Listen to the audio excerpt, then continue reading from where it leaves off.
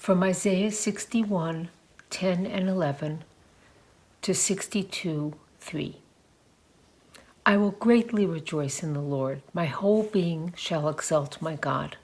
For he has clothed me with garments of salvation, and he has covered me with a robe of righteousness. As a bridegroom decks himself with a garland, and as a bride adorns herself with her jewels, for as the earth brings forth its shoots, and as a garden causes what is sown in it to spring up, so the Lord God will cause righteousness and praise to spring up before all nations. The vindication and salvation of Zion. For Zion's sake, I will not keep silent, and for Jerusalem's sake, I will not rest, until her vindication shines out like the dawn, and her salvation like a burning torch. The nations shall see your vindication, and all kings your glory. And you shall be called by a new name that the mouth of the Lord will give. You shall be a crown of beauty in the hand of the Lord, and a royal diadem in the hand of your God. This is from the Gospel of Luke, chapter 2, verses 22 through 40. Jesus is presented at the temple. When the time came for their purification according to the law of Moses, they brought him up to Jerusalem to present him to the Lord. As it is written in the law of the Lord, every firstborn male shall be designated as holy to the Lord. And they offered a sacrifice according to what is stated in the law of the Lord, a pair of turtle doves and 2 young pigeons. Now there was a man in Jerusalem whose name was Simeon. This man was righteous and devout, looking forward to the consolation of Israel, and the Holy Spirit rested on him. It had been revealed to him by the Holy Spirit that he would not see death before he had seen the Lord's Messiah. Guided by the Spirit, Simeon came into the temple, and when the parents brought in the child Jesus to do for him what was customary under the law, Simeon took him in his arms and praised God, saying, Master, now you are dismissing your servant in peace according to your word. For my eyes have seen your salvation, which you have prepared in the presence of all peoples, a light for revelation to the Gentiles and for glory to your people Israel. And the child's father and mother were amazed at what was being said about him. Then Simeon blessed them and said to his mother Mary, This child is destined for the falling and the rising of many in Israel, and to be a sign that will be opposed, so that the inner thoughts of many will be revealed, and a sword will pierce your heart also. There was a prophet, Anna, the daughter of Phanuel of the tribe of Asher. She was of great age, having lived with her husband for 7 years after her marriage, and then as a widow to the age of 84. She never left the temple, but worshipped there with fasting and prayer night and day. At that moment she came and began to praise God and to speak about the child to all who were looking for redemption of Jerusalem. The return to Nazareth. When they had finished everything by the law of the Lord, they returned to Galilee, to their own town of Nazareth. The child grew and became strong, filled with wisdom, and the favor of God was upon him. This is the story of faith and faithful struggle. Thanks be to God.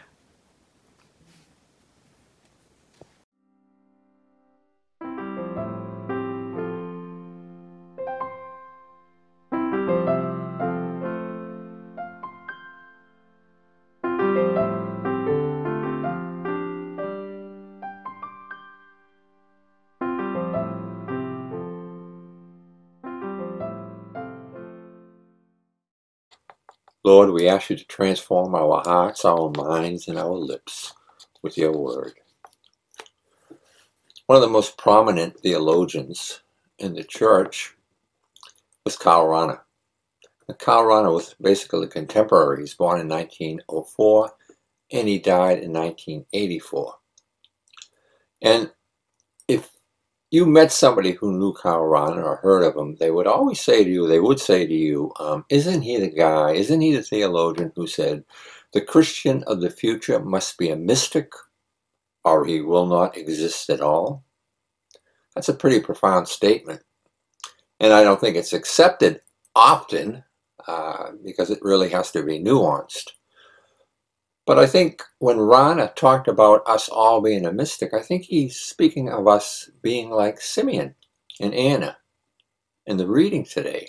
Look at Simeon. He picks up an ordinary baby, an ordinary looking baby, a real baby of flesh and blood, a baby that cries.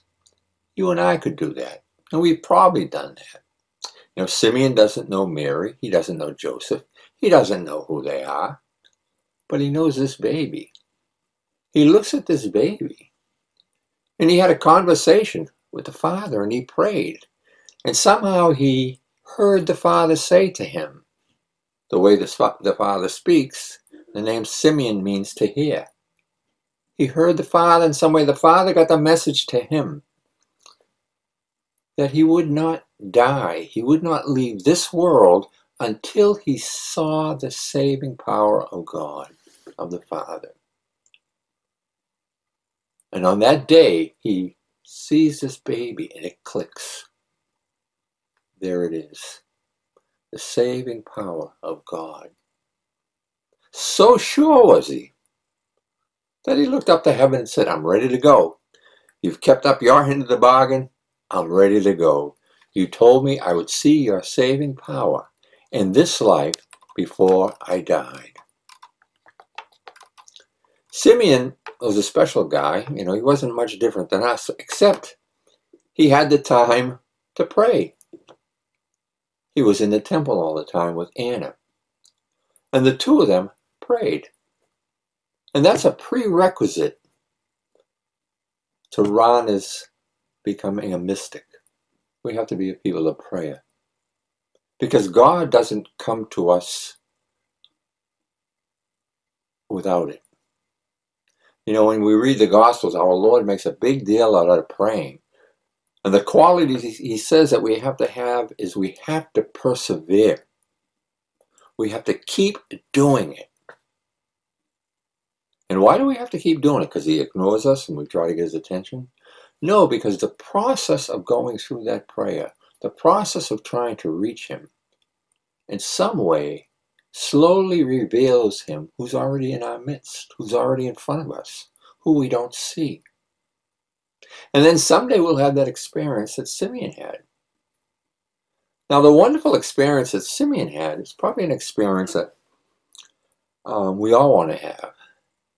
I think one of the things he saw in that infant was sacredness. He saw that infant as sacred. And that's a pretty big task, to look at another human being and see them as sacred. And by seeing them, I mean feeling it with no doubt. I think Karl Rahner, he wrote a prayer. He was a theologian, but he's very spiritual. And a lot of his theology comes out in his prayers. His prayers are profound, but if you study them as a theologian, we're not all theologians, the quality, the format is there of the things that we try to study and understand about what we know about God from theology, which is just a reflection on the experience of God. It's not the experience, it's a reflection. And we need it to kind of guide us. But here's what he wrote. And I could see Simeon saying the same prayer. Here's what Rahner says. Oh God, whenever I think of your infinity, I am racked with anxiety, wondering how you are disposed to me. You must adapt your word to my smallness, so that it can enter into my tiny dwelling of my finiteness. This is the only dwelling in which I can live, without destroying that. If you speak such an abbreviated word, which would not say everything, but only something simple that I could grasp, then I could breathe freely. I could breathe freely again. You must make your own, some human word, for that is the only kind I can comprehend. Don't tell me everything that you are. Don't tell me your infinity. Just say that you love me. Just tell me your goodness. And I think that was pretty much Simeon's prayer. Because let's face it, this mysticism, this divinity comes to Simeon through the flesh of a child, human flesh. And even Jesus at this stage was human. He was empty of his divinity. Do you know it's been the last 100 years that we really embraced the fact that Jesus was truly a human being, and also that he was a Jew? Those are two things that we kind of went around. The reason we didn't understand his humanity is because we're trying to figure out his divinity. How do they coexist? And we always put the humanity as secondary, because that's the last place we'd look for something sacred. We look to the resurrected Christ, the completed Christ. But his earthly life, his historical life, which we can figure out through our prayer and the scriptures that were not written in that order. His humanity comes right to us. It comes into the things he says, and it echoes in us. It ignites us. It turns our mind on to see what he sees. We hear him all the time. The words come into our consciousness. The scriptures does that to us. That's why we need the scriptures as they are. And that's why we need to pray. That's the only way we meet him. The two things that Simeon had, and it says in the reading, he had faith and he had the Holy Spirit. We have both. The Holy Spirit, really you can't think of the Holy Spirit out of the context of faith, because it's the Holy Spirit that gives us the gift of faith. Faith comes to us, and I'll use this word, but I don't like it, and I know people don't like it. Faith is a supernatural entity. It's in us. And it really doesn't fit. Our mind can't grasp it, what faith shows us. It just can't. It can't wrap itself around it. But it's there. Our body, if it wasn't faith, our contact with God, if it was directly God, our body would blow up. We couldn't handle it. Our mind would blow up. So he gives us this gift of faith. And that's how he leads us. But it's a gift. It isn't to mess with us. And what does this gift of faith do in our humanity, in our lifetime? It lights us up. It lights us up with a light that is brighter than the sun. It doesn't deny the intellect. It brings it to fruition. It gives us wisdom. It enables us to see as the Christ saw. We truly become the human Christ. And we begin to see his divinity in human flesh, in one another. And we know the kingdom is close when we see that each other is sacred. There's a wonderful writer. Her name is Marilyn Robinson. She wrote the book, The Gilead, which won the Pulitzer. And she writes a lot of essays. And she's quite smart. And she's hard to follow, but it's worth the struggle. And I'm going to try to explain something that I read, and it's going to be probably harder for you to follow me. But she kind of talked about the problem with humanity today. We have a problem. And she said the problem is with our intellect. That when the Enlightenment came to us, and then through the Enlightenment science and the scientific method. Now, Einstein said this about the scientific method. Isn't nature wonderful? That is open to our investigation. Isn't it wonderful? The reverse should be true. Aren't we wonderful?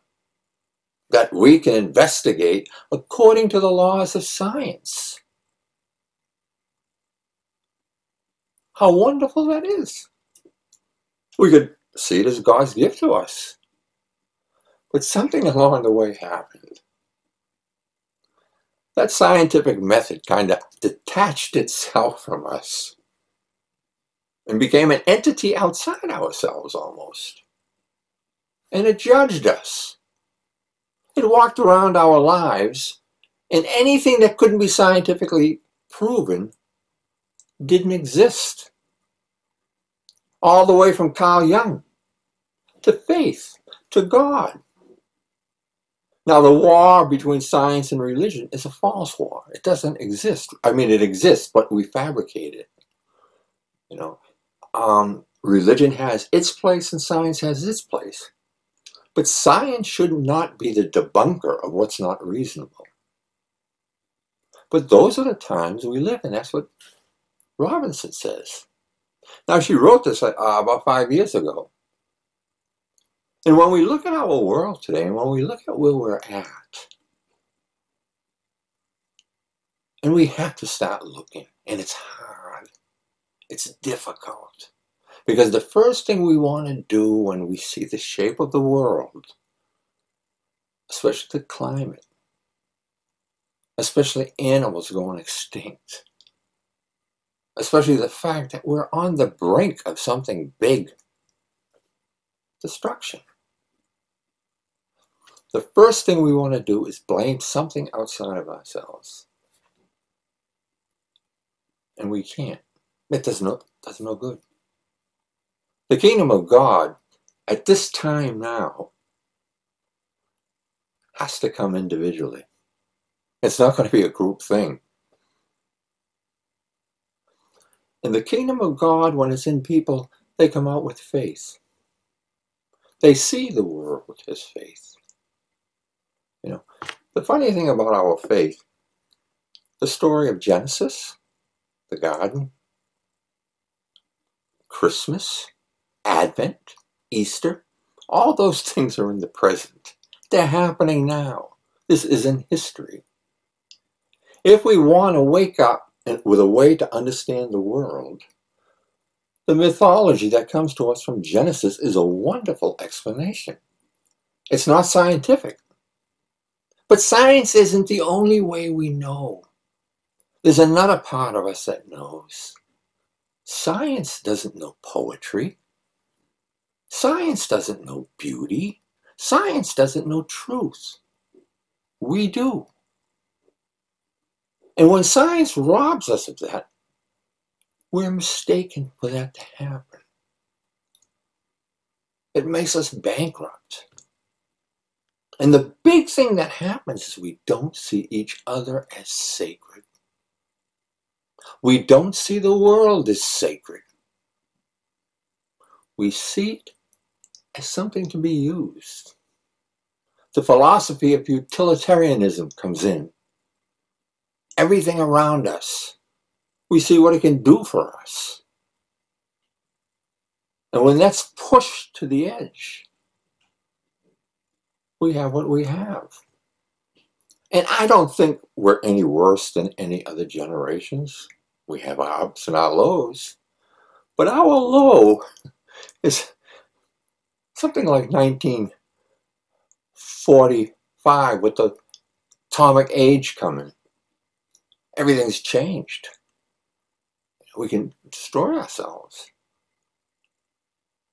And global warming, global climate problems are really hard to look at. I'm not a scientist, but in some ways, this pandemic didn't have to happen, I guess. It had something to do with our upheavaling nature. And something with the bats, that's all I know. But I could see the cause and effect. When we grow palm oil and cut down the forest, and you can see pictures of it, and it's amazing. The planet suffers.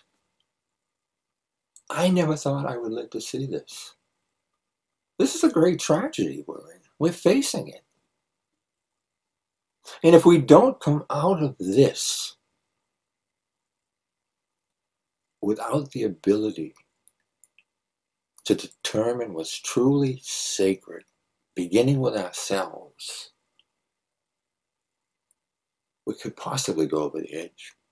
I don't know. I don't understand God. I know when you mention the kingdom to some people, they get frustrated.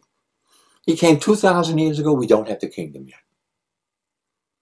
We're like the early apostles and our brothers and sisters, the Jewish people. They had messianic expectations. The Messiah was coming, but they wanted him to be what they wanted him to be. And when he came, they had trouble. It reminds me of a story. During World War II in the Philippines, it was the Japanese came in, and they took over a convent that was, part of their prison camp. And, they were on a lock and key. And this one Japanese soldier was fascinated by these nuns. And he would watch them. He would watch them go through their daily routine, their prayers. And he didn't say much, but they knew he was kind. And he watched them. And then one day he saw them, it was Christmas. And he saw them with this little crib. And they put the crib down. Now he knew everything about their religion that was on the walls, all these different things, but he never saw this before. Then he sees a little baby go in there, a little doll. And he looks at the little baby, and he looks at the wall, and there's a crucifix. And he looks at the baby again, he looks at the wall, and then he looks at the nun, and he says, "Is that him?" And she says, "Yes." And he says, "I'm sorry. I'm so sorry." That sounds maybe a little sentimental, but there's something about Christmas that we have to remember. There's a cross involved. It's not his cross, it's ours. And he's not paying some debt for us. Now we kind of look at our spirituality, not from a stagnant position of life. When I grew up in the 50s, and that wasn't long ago, when you were 21, you were a man. You were fully grown. All you had to do now was behave yourself so you get to heaven. Nothing was going to change. We understood who we were, and we understood who God was. And then Darwin comes along and talks about this evolution. And theologians start to incorporate that. We don't hear much about it, but it's really part of our spirituality now. We're evolving. We're not finished. Creation goes on. We're becoming more being, more conscious. We're growing. And why does all this happen? I could imagine God, the Father, the Son, and the Holy Spirit around the drinking fountain. And the Father said to the Holy Spirit, "How's my creation doing?" We're going to give them free will because that's how we want them to love us. We want them to know how we love one another. A kenosis, we self-empty into each other. We want them to be part of that. So they have to go through something to transform them. They have to learn how to love. They have to become like us. And there's nothing magic we can do. This is the best way to do it. This human life we give them. Then the Holy Spirit says to Jesus and the Father, today, our creation, the consciousness is developing. But today they realize they have to die. And let me tell you something, they don't like it. They're building big, huge things to hold wheat so they can eat forever. They don't want to die. And they're quite angry at you. They blame you. They didn't buy into that. But in some way, they see it as something that's not meant to be. That you caused it, not them. Now, that type of understanding of spirituality, of evolving creation, rather than a fixed creation, the story of Genesis doesn't quite fit that. But it does. Think of Genesis. Think of the garden. Think of what we did as Adam and Eve. There's no Adam and Eve. We're Adam and Eve. What did we do to our garden? We wanted to be gods. We invented our own good and evil.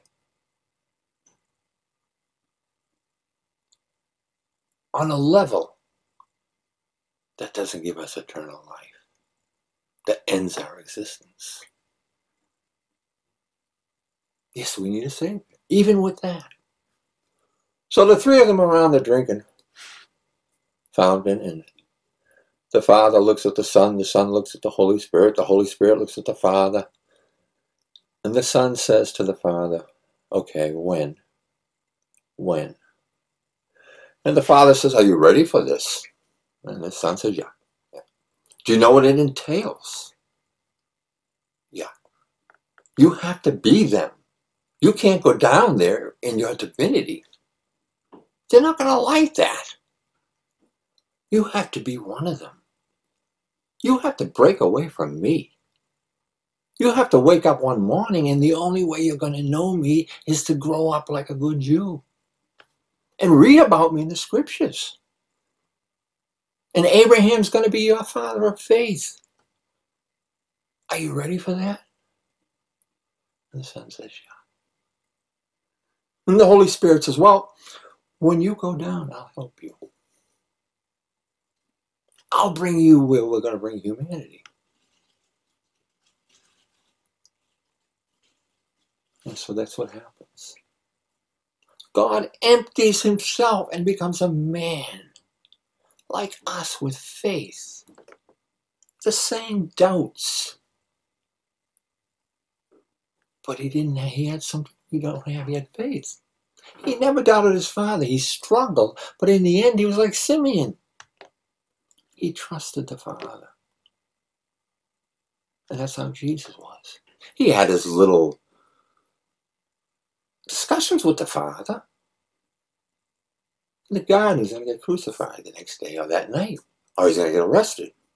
And it's hitting him. Not because he's God and he can think like a mystic. He's human. He sees all the pieces. He didn't orchestrate those either. He didn't quite know what was going to happen down there. He didn't. He was human. But it slowly unfolds. As a human, I have to die. Did he know he's going to be resurrected? We don't know. Sometimes the Gospels make it look like, but those Gospels are put together after the resurrection, when they knew his whole life. They knew his whole divinity. They knew him as a human, they knew him as resurrected, and then they knew him as ascended, sending down the Holy Spirit. So when they put that story all together, each book is for this community that needs to know God. 3 communities, 3 Gospels, for different communities. We are 4 now, but they come to us to meet our needs. They're still inspired. They're still the real presence. They're our salvation. We need this word. We can't invent this stuff. So we go along the line. And why do we have to go this way to evolve? We have to learn what love is. The Father and the Son love one another by the word kenosis, means emptying. They pour themselves into each other. And we evolve into that. Why do we evolve into that? Because God wants us to love him freely. He wants a certain equality from us, and that sounds heretical, but he does. He wants us to be his equals in love. We worry about virtual reality. These robots we make, what if they get consciousness? What are they going to do? They're going to take, what are they going to do to us? Well, if they're like us, they're going to give the engineers a hard time. With God, we don't quite cooperate because we don't have faith. We don't have that seeing beyond reason. Faith is a gift. Faith is supernatural. We have a natural faith, but we have this other faith. Read the Gospels. How many times does our Lord, when he sees faith, he goes nuts? Great is your faith. And when he doesn't see it, he goes, oh, little is your faith. And the other one is fear. He tells us not to be afraid. Simeon was there. I loved Simeon because I want to be like him. I want to see it here before I die. I'm 70 now. I'm a coward. I want to feel, the uncreated Christ, the resurrected Christ, the glorified Christ, the human Christ. Divinity comes through humanity. Think about that. Think about some of the stories in the gospel. Think about the story of the Transfiguration. It's in the 3 Gospels. And it's mentioned in the letter of Peter. And they're almost verbatim. What went on there? We explained, they went up the mountain because, he was getting near the passion. He was going to die. So he's going to make them ready for this horrible thing that's coming. So he's going to give it a little boost. Yeah, it's partly true. They saw his divinity. They saw uncreated light. It's funny how physics is. Light's energy. Light's everything. And quantum physics has shown us a lot of stuff. I'm wondering we're going to find him, through science he's going to pop up, but we don't know. We know this. He's leading us, and he's transforming us. And our consciousness sees it. That's why we're made.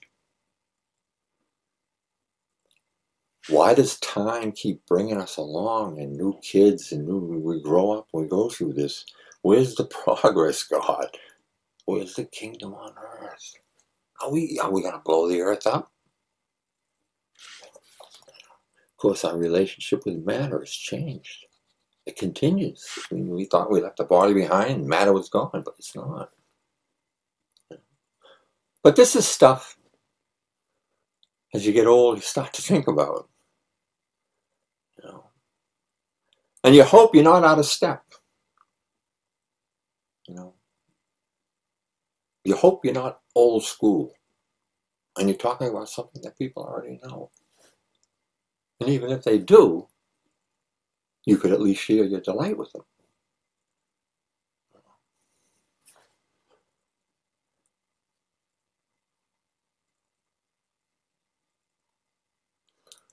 I'll end it with what Rana says.